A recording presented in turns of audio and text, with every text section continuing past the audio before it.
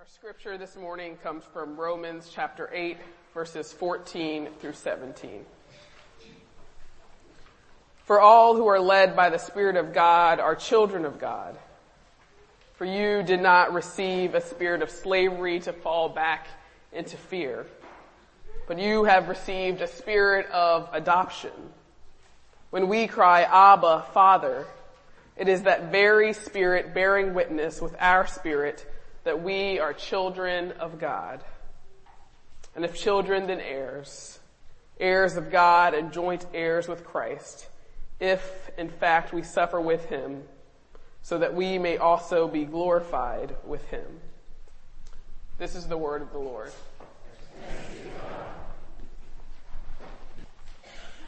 Will you pray with me?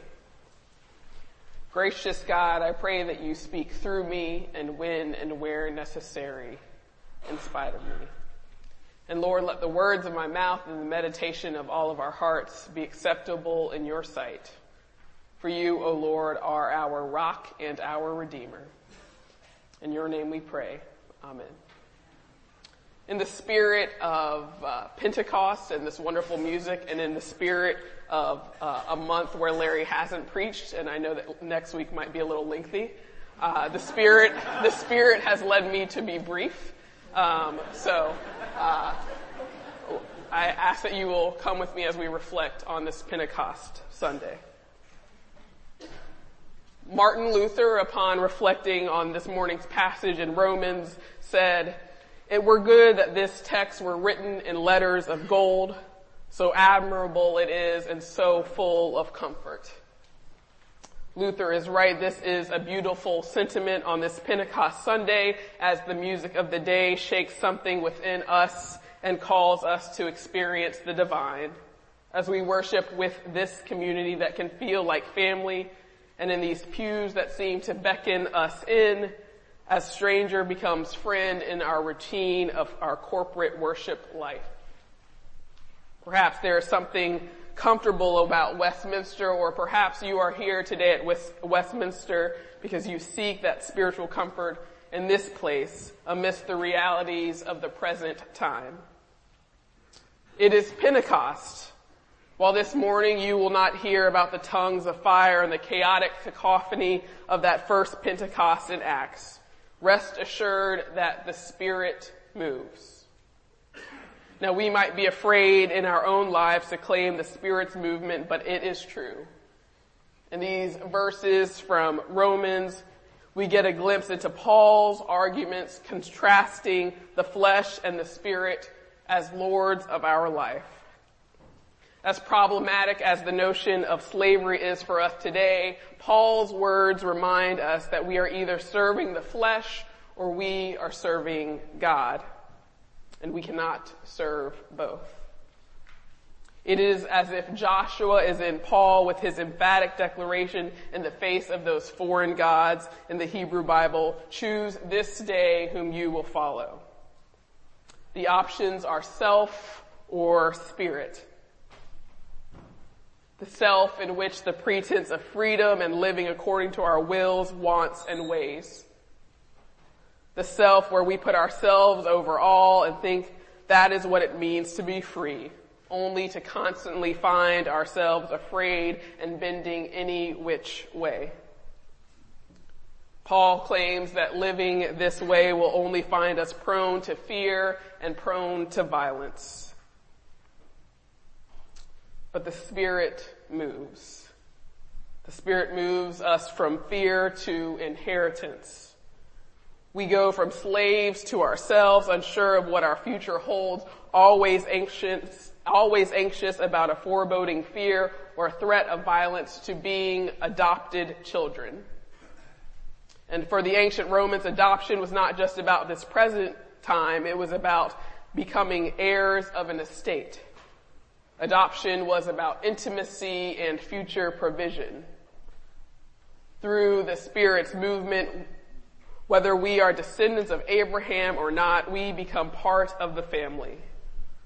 And if we allow the Spirit's movement to call us out of our self-serving, self-gratifying, and singularly focused desires, if we allow the Spirit to move us into being the people who denounce the desires of our flesh and proclaim our allegiance to God. As we strive to live up to the desires of our faith, the faith in and of Jesus Christ, the Spirit will move. And it will move us into a new family, a new group of people who are heirs to God's provision and God's sovereignty. Through adoption, we have access to inheritance. Thus, as God's adopted children, there is always something to gain. We become heirs to that which God created for us, entrusted to us, and provides for us. As adopted children, as those who share in the inheritance of God's lavish grace and love, the Spirit moves us to intimacy. We cry, Abba, Father.